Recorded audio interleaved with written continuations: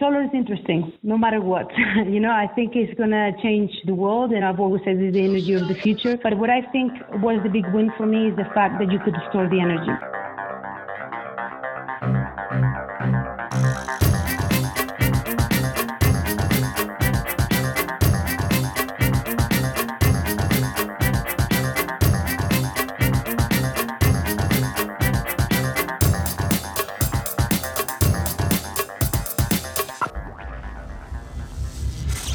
This is EnergyCast, and I'm Jay Dowenhauer. This week we are talking about solar and the unbelievable power it can deliver when you concentrate it. Concentrating solar power, or CSP, is radically different from photovoltaic or PV power, which has dominated the solar discussion over the last few years. Whereas PV solar converts photons from the sun directly into electricity, CSP uses the solar thermal energy from the sun and concentrates it using mirrors. It should come as no surprise to you that PV solar is much more popular than CSP, with 300 gigawatts of installed PV versus less than 5 gigawatts of CSP. Probably the biggest reason for this is the versatility of PV. They can be installed on rooftops, don't need perfect sunlight, which is why you see tons of them in places like Germany and New Jersey. CSP, as we will discuss, requires very specific sunlight. This is measured in terms of DNI, or direct normal irradiation. Some of the best places on Earth for DNI are Tibet,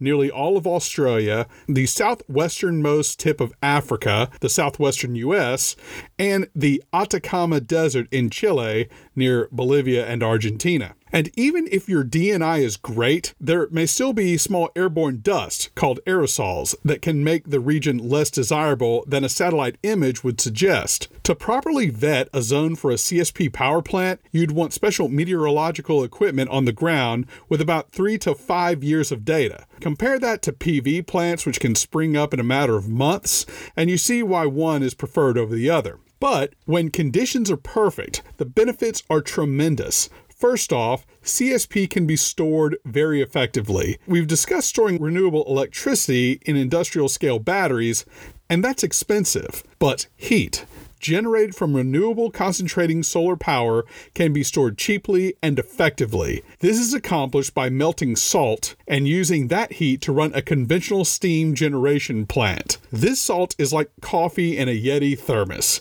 It takes forever to cool down, and that's great news because the salt allows solar power to essentially provide power around the clock, which neither conventional solar or wind can do very well. Concentrating solar energy has been around for thousands of years. One use, which we'll learn in this episode, is probably the coolest naval warfare strategy I've ever heard about. Concentrated solar power got its start in the late 1960s, had a bit of a dry period in the 80s and 90s, and has really taken off in the last 10 years. There are currently 4 CSP designs out there. Parabolic trough is a curved arc design arranged in long rows that focuses sunlight into a tube above those mirrors. A variation of this is the compact linear Fresnel reflector design, which uses the same tube component except that the concentrators are not curved. The dish engine design is very promising, though there are currently no commercial facilities. It looks like a satellite dish with light focus into a point similar to a feed horn on a satellite dish that would be at your house. And finally, there's the power tower. You probably first saw one of these in that Matthew McConaughey movie, Sahara. Hey, where are we going? Hell if I know, but we're making great time!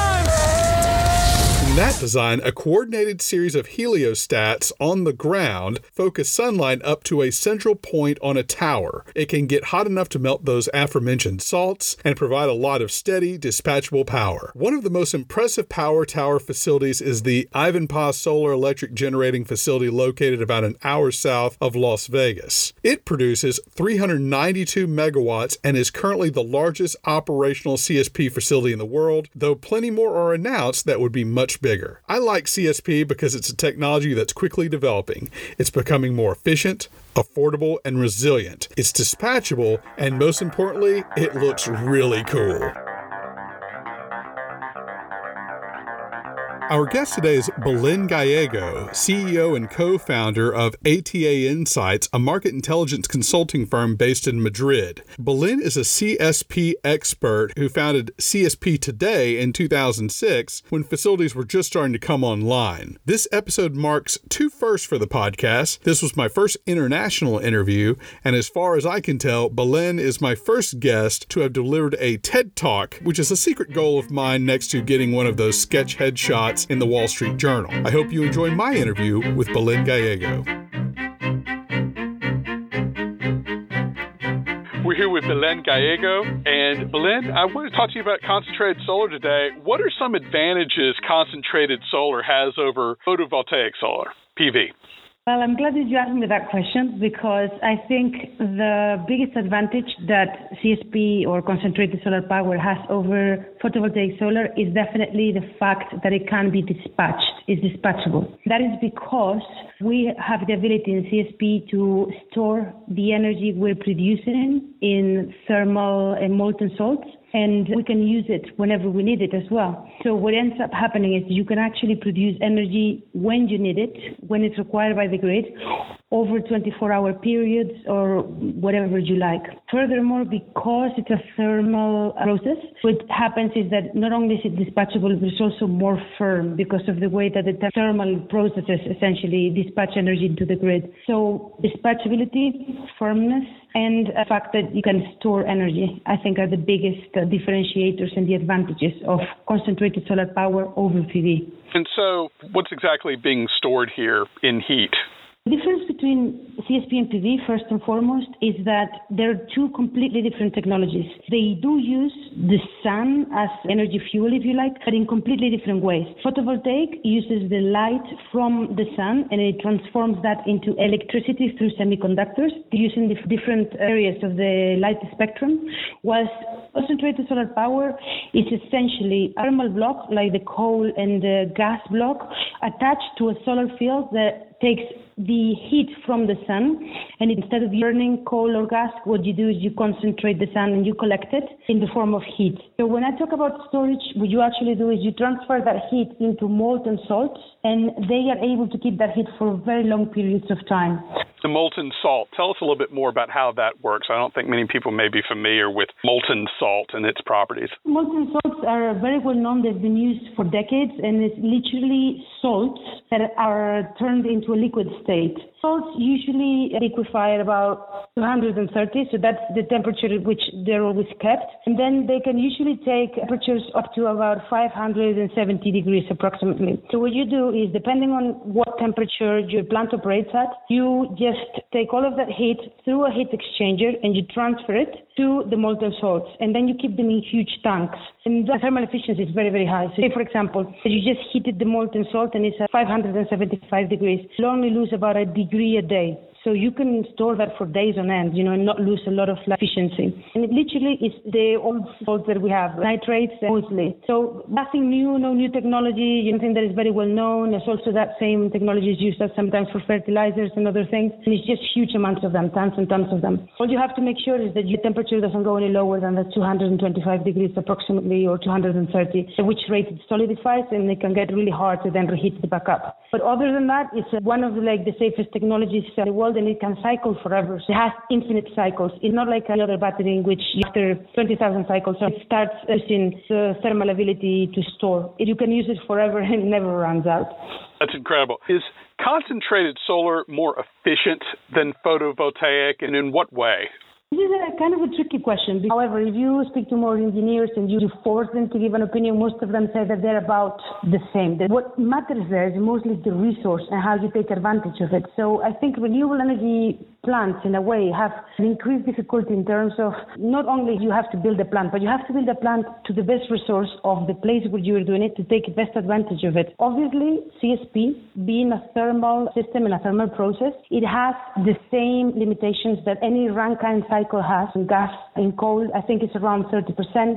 PV is completely different because it transforms different parts of the energy, and you can see there a different array of panels, some of them going from 12%, 17, 20, even you have 40s and 50%. But of course, then that energy also has to get transferred and changed again in the inverter. They're difficult to compare. The one thing, though, is PV uses GHI, which is global horizontal irradiation, and the concentrated solar power uses DNI, which is direct normal irradiation. And it seems like a little differentiation when you're not into it, but if you ask light and solar nerds, they will tell you that they're completely different kinds of sunlight. Global horizontal irradiation is present nearly everywhere, and it can be pretty much deployed anywhere. With CSP, it's a little bit different. You need to have DNI, and DNI, it's not harder to find, but harder to find for it to be good, because several things have to happen at the same time. You need to have the light almost falling perpendicular in one place, but you also have to have a very clear sky. You cannot have a lot of dust in suspension and a lot of dusty areas. What happens is that energy gets reflected out in the dust particles. So the first thing you have to do is check out that the DNI is correct. A little bit more about DNI. Areas like Spain, we have a DNI of about 1,800 to 2,100 kilowatt hour per meter square per year. In the U.S., most of the areas where you have CSP, 2,500 to 2,800. The best area in the world is the Atacama Desert in Chile. And it's a very good area because it's quite high. The DNI there is supposed to be between 3,500 and 3,800. Because there is such altitude and the air is quite clean, the sun falls really perpendicular, but also it's quite cold because of these high elevations, this is the best area in the world for CSP. Now, if you said to me, Belen, in the Atacama Desert, can a PV panel do as well or be as efficient as CSP? I can tell you now, no, because PV works not so well when it's hot. But for other areas, perhaps Germany, obviously you could not have CSP there in Germany at all, or in Alaska, you couldn't have CSP at all. So what is better, what is more efficient? We would have to determine it literally depending on the area in which you are looking at having a solar plant. Not all solar is the same or similar even. So I don't know if that responded to your question, but I hope it did. No, it's very informative. You started CSP today in 2006. What changes in CSP technology have you seen since then? Many changes. So the industry started actually in the 80s in the United States, and they were built in California between the 80s and the early 90s, essentially. What happens then is from the time that the solar electricity generation systems went bankrupt is that we had nearly a 20-year hiatus in which absolutely nothing was happening. When I joined the industry in 2006, it was an industry that had a track record that could historically prove that this technology worked, that had bankability, but there wasn't any commercial R&D being done. In 2005, 2006, it restarts again. It's now really been 12 years if you think about it. And one of the things that we've seen most is, of course, all of the equipment has gotten better, a little bit more efficiency. More has happened in terms of optimizing the whole system because CSP is a lot of little pieces that are integrated together by an EPC contractor, an engineering, procurement, and construction contractor. And we've seen a lot of gains in terms of how those plants are structured, how the solar fields are built, how the liquids are moved in the plants, etc. There is a lot of marginal innovations and improvements that have happened over the time. But the biggest change has been in the movement towards slightly different technologies within the CSP spectrum. In CSP, we usually talk about 4 different technologies. We talk about parabolic trough, which were the original SEGs in California. That technology has continued to improve, but what has happened is that this new technology called the tower system, which is a central tower surrounded by a field of heliostats or mirrors that are bouncing off the sunlight into the tower. You are there capturing all of that heat. And what happens is you don't have to move it very much because the power block is just at the bottom of the tower. Usually they use molten salts. Now that technology wasn't possible. In 2006 we saw the very first one, but even with molten salt it wasn't really all there. And it has gotten a lot better over time. The first plant and the only plant that was a tower system in 2006 was the PS10 in Seville. It's a 10 megawatt plant. Today, we're seeing plants of 150 megawatts, much different technology, much more efficient with molten salt that can store up to 18 or even more hours if you wanted it to. And it really gets tricky, after a certain point because you can add more mirrors, but the further away you are in the mirrors, you have to be much more exact in the way you're sending that sun back into the towers. Molten salt, definitely, and using those, and tower technology. What got you interested in this technology? For me, Solar is interesting, no matter what. I think it's going to change the world, and I've always said it's the energy of the future. Anything renewable, I'm in for. Anything solar, I'm in for. But what I think was the big win for me is the fact that you could store the energy. Anywhere that I could see, coal, gas, you are able to produce energy when you need it. I love renewables, but if you cannot produce energy when you need it, then to me, it only has a limited amount of utility. At the moment, we can withstand a lot of renewable load into the system because we have backup. We have gas and coal, really, that we can use whenever the sun is not shining or the wind is not blowing. And so in my mind, from about 10 years ago, I thought that CSP was the only way to get 100% renewables in any grid system, which is why I sort of liked it from the beginning. What should we know about this technology that you think most people don't know about? And I, for one, can say that I was not aware of the molten salt making this technology dispatchable. First, this technology has been used for not years or decades, but centuries. It's told that it was used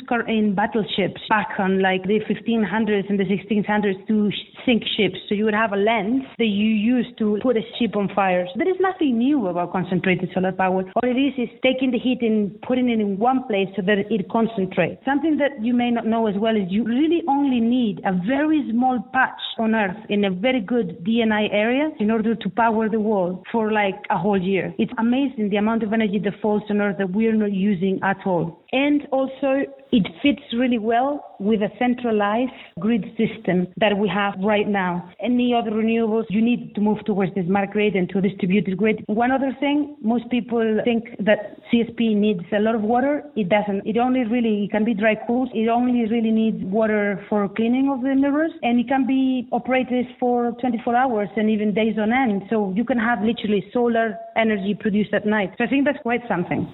There are several different designs when it comes to CSP. I think you mentioned a few of them earlier. Parabolic, yes. What we call the power tower. People who've seen the movie Sahara would be familiar with that. The dish engine. What do you like about these designs? Is there any one that you prefer above the other ones?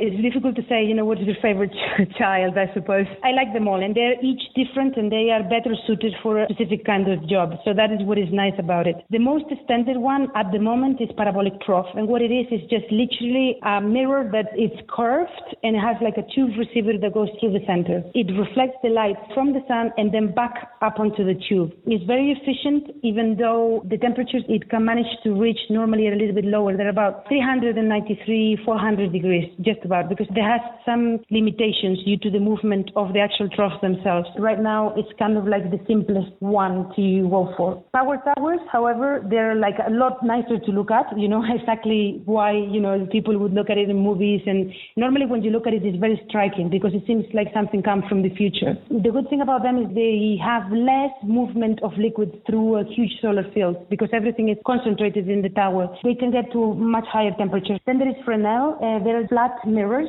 with a tube on top, and those flat mirrors are reflecting the light up onto the tube. And there are a couple of commercial plants in the world, one in Spain and one in India, as well as a small pilot in the US. But this technology commercially for electricity is not something that we've seen a lot. But it has a lot of uses for industrial applications, for anything that's to do with mining, food and beverage industry. And then dish is not a technology that you see very often in like industrial scale. There's been a lot of innovations now and a lot of new companies, but it's used a lot into smaller applications with farming, food production. We've seen a lot of that in India. A different kind of audience, if you like, more of the distributed kind. For me, the proof is in the pudding. If you can make it work for what is needed, I'm happy with it. But what we're seeing more and what is more incredible and more in the way of marketing, it helps convince people that this thing works, is definitely towers. Aesthetically as well, they look better.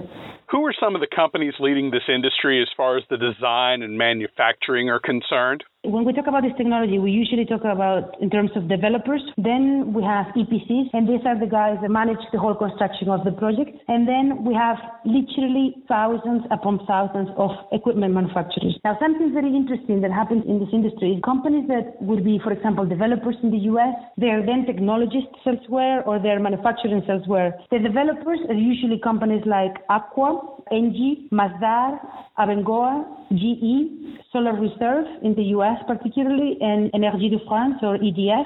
Companies that are technologists would be companies like Brightsource Energy, Sener, Fresnel. EPCs would be companies like ACS Cobra, which is one of the biggest EPCs in the world, Fiona, TSK, Sepco, which is a Chinese company, China, Shanghai Electric, and of course, for example, in the US, Bechtel. And then in terms of manufacturers, we have so many, but some of the large ones that most people may know, Siemens, Foster Wheeler, Aalborg. There are also solar field specific companies, and one of the largest ones there would be Rio Glass, which is a company that manufactures tubes and mirrors, etc. How expensive is this technology compared to other sources of energy? Yeah, it's a very good question, and it's one that we get asked all the time. What we do know is the PPA process, this power purchase agreement. So let me give you an example. In CSP in Spain, it was the first market in which we had clear indication there was a huge feed-in tariff. And the feed-in tariff at the time was 26 euro cents per kilowatt hour, right? It was quite high, but at the same time, the PV tariff was 45 cents, so that you have an idea, okay? So actually, the tariff for PV was much, much larger, almost twice as much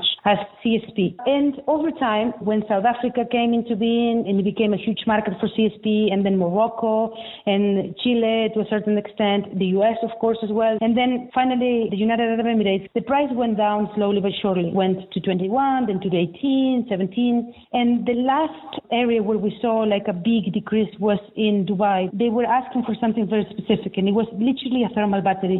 This plant was to work from 4 p.m. at night until 10 a.m. in the day. And the idea with this is that during the day there is a lot of sun in Dubai, so PV is working and is producing a lot of energy. But what happens when PV drops off? Well, you either need gas or you need CSP. So that is why they were procuring this specific CSP plant that does not produce energy at all during the day. This plant was optimized to just work pretty much at night, right? So all that it has in the solar field is collecting energy to use at night. There was 4 bids, and 3 of them came around the 10th US cent per kilowatt hour. So you can appreciate that from 26 euro cents to 10 US cents in literally a decade. That is a very, very steep cost reduction curve and learning curve in terms of those costs coming down. One of the things that has happened lately is that China has gone into CSP in a very big way. And if you think about PV back on the time, we've seen the price come down really, really quickly after China got into the manufacturing game. The Chinese companies are now deploying in China itself 1.3 gigawatts of CSP that has to be finished by the end of 2019, I think. And, only from here, the costs are going to go down steeply again. They believe that within the next 3-4 years, we will be seeing prices of about 6 to 7 cents in the region. So this is what we're talking for the foreseeable future. You mentioned this, maybe you can summarize that. What are some of the limitations of CSP? One definitely is the resource, and I cannot stress this enough. And a further limitation is the timelines. What ends up happening with this is that when you do end up building a plant, you've had probably 2 to 5 year developing process. And this is much, much higher than PV. And also another issue is that in a lot of the markets that we are trying to operate on, governments want renewable energy. But they're trying to find ways in which to diversify the matrices in terms of just having more renewable without really thinking about what their grid needs. It's hard to figure out what is that extra premium cost for that ability to dispatch whenever you need it. People don't understand the differences between PV and CSP. Many times they don't even understand the difference between solar and wind. They just want renewable. So this is something that time will help us, because as you add more and more undispatchable into the grid, then you need more ability to dispatch. And the next point is that in order for this to be competitive, it needs to be quite scaled up. You need to be talking about quite large plants, 100, 200, 300, that sort of thing. The capex for these plants is quite high because you don't pay for fuel, but you pay for it upfront. It can be hard for the banks to really understand how these plants work over time. Are there other challenges the technology seems to be overcoming? Things that come to mind for me would be keeping the surfaces clean or free of cracks and blemishes. There is a lot of challenges like in any other technology, of course. None of them are insurmountable. But I think one good point is, of course, the cleaning. The mirrors have to be clean with no even specks of dust. PV can do a lot better with a little bit of dirt. We cannot. If we have a little bit of dirt, it doesn't work that well, a CSP plant at all, if at all. We need to have constant cleaning. And this is definitely a challenge that we have to deal with, particularly when you're talking about desert conditions. If it's wet, it turns to clump onto the mirror, so you need to clean that out effectively and quickly. It uses water. So this is something that also has to be taken into consideration. If you use water and you are in the desert, where the DNI is usually better, it's not easy to carry water to these places. Now, I think it's already improving, that we're using different kinds of technologies that are put into the mirrors so that they don't stick to the dust, so it falls right off. And we're constantly developing technologies to clean the mirrors quicker and with less water, but it's certainly something that needs to be sorted out. Dry cooling is possible, and it's happening more and more so, but when you dry cool, you also lower the efficiency of the plant. A good example for this is if you go to Chile, the Atacama Desert is definitely the best place for CSP, but at high elevations there is not a lot of water. The easy solution is to go down to the coast and just put your CSP plant there. But what happens in the coast is, yes, you have access to water, but the ENI is not so good there because close to the ocean there's clouds, and also there is the fact that you have coal plants and gas plants that are sending smoke up into the air, which interferes with your sunlight. And we also have an issue with breakage, but it's a small one. Sometimes a mirror can break or a tube can break, and then what you need to do is you need to change it as soon as possible. However, over the past few years, the predictive maintenance of these plants has gotten a lot better, so we're seeing less and less of those things happening. One more question before we go into my lightning round, and this is one that I've been talking about a lot with folks, especially with interesting renewable energies, is it would seem to me that this technology would have a huge potential in the developing world, places that could use electricity. What efforts are being made there in the developing world to further this technology in those areas? There is a lot of areas, as you said, the developing world that really could benefit from this, more so than any other technology. I think what it has is a huge opportunity for localization. A lot of the stuff that we're talking about here, mirrors, steel, can be produced locally. It can be used locally. A lot of the know-how is obviously in the equipment manufacturing, but it's in putting all of this together. There is a huge scope for skill development, for teaching, for educational purposes, and a lot of that has happened there. Now, what is being done to further this in other countries? Well, the first step is always to assess that DNI. Then once you have that, the next step, and sometimes it happens in parallel, is to start looking into local universities, local research centers, and see how in the government we will have some local piloting to see what the capabilities within the country are, the manufacturing capabilities. And usually you run a lot of studies of what can be found already there in the country for this industry, what needs to be brought from abroad. And you start actually creating a picture of not only what the price of energy is, which is what we're discussing all the time, but also what is the impact of developing that plant in the country. And the next step is, of course, try to get the governments to understand not only the costs, but also the impact and the value on their own chains and on their own electricity generation systems, the grids. For example, let me just mention one specific project. I am working in collaborating on behalf of the World Bank, and what we are doing is we're just trying to make it easy for governments across the Middle East and the north of Africa to understand what the pros and the cons are for this particular technology in their countries. Belén, I'm going to let you go, but what I do with everyone is I ask what I call my lightning round of questions about different energy sources, starting with natural gas. It's the most common. It's very important in the energy mixes, but I think it's underpriced and it's skewing the economies of energy. And it's also finite, which I don't like. Crude oil. It's over. It's important for transport, but I think its importance is going to decrease over time with EVs. Nuclear. It's risky and it's expensive. And to me, it sounds like you can't really externalize nearly every expense that you have and then pretend that something's cheap. Coal. It's last centuries, I think. It's dirty and it's unnecessary, and I think it's completely outstaged by natural gas. Wind. It's variable, but it's a really, really great resource, and I'm really grateful it opened the renewable energy market. I'm now at solar. I'm going to split them up between PV solar. So your thoughts on PV solar? It's a disruptor. It's absolutely a disruptor of energy. It's changed the energy industry, and it's also the future. It's the energy of our children's children. CSP solar. It's what brings renewable energy together in your energy grid and makes sense of it. So it's what supports the disruption. Biofuels. I don't think they're necessary, quite honestly, and tricky to justify considering a growing population and food needs. Fuel cells.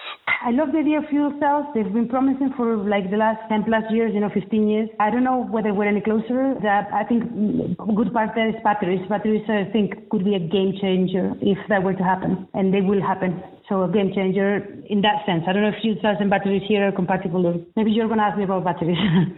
Hydroelectric. Those big scale things are hard to now put through. I don't know whether they're possible to even implement, but at smaller scales, I like them a lot. And in localized areas particularly, you can do a lot of good with that. Geothermal. Exploration is very tricky and very expensive, but if you have the resource and you know what it is, then it's great. It's a great resource. Electric vehicles. Electric vehicles are the next disruptor for the energy industry. They're going to change again upside down how the whole system works. I love them. Nuclear fusion. Yeah, I don't know whether that's a thing. Maybe 50 years away. I don't know. That's what they said, no? I don't know that much about it, but to me it sounds like something come out of Hollywood. Belén Gallego, thank you so much for your time. Thank you very much for inviting me here today. It's been great to talk about CSP with somebody that likes it so much. That was Belén Gallego, CEO and co-founder of ATA Insights in Madrid. I want to also thank Jennifer Rigney at BrightSource Energy, one of the leaders in CSP, for setting up this interview. BrightSource is the firm that developed that Ivanpah facility I mentioned in the beginning. Belén was very helpful with pictures, which I've posted on Instagram at Host Energy and online at energy-cast.com. All guests are sent the raw and completed shows the week of release. So far, no complaints. Music was produced by Sean Stroop at Stroop Loops. That wraps up episode 25. Be sure to join us next week when we explore the untapped potential of byproducts the oil and gas industry has been tossing out. Until then, I'm Jay Dowenhauer. We'll see you next time.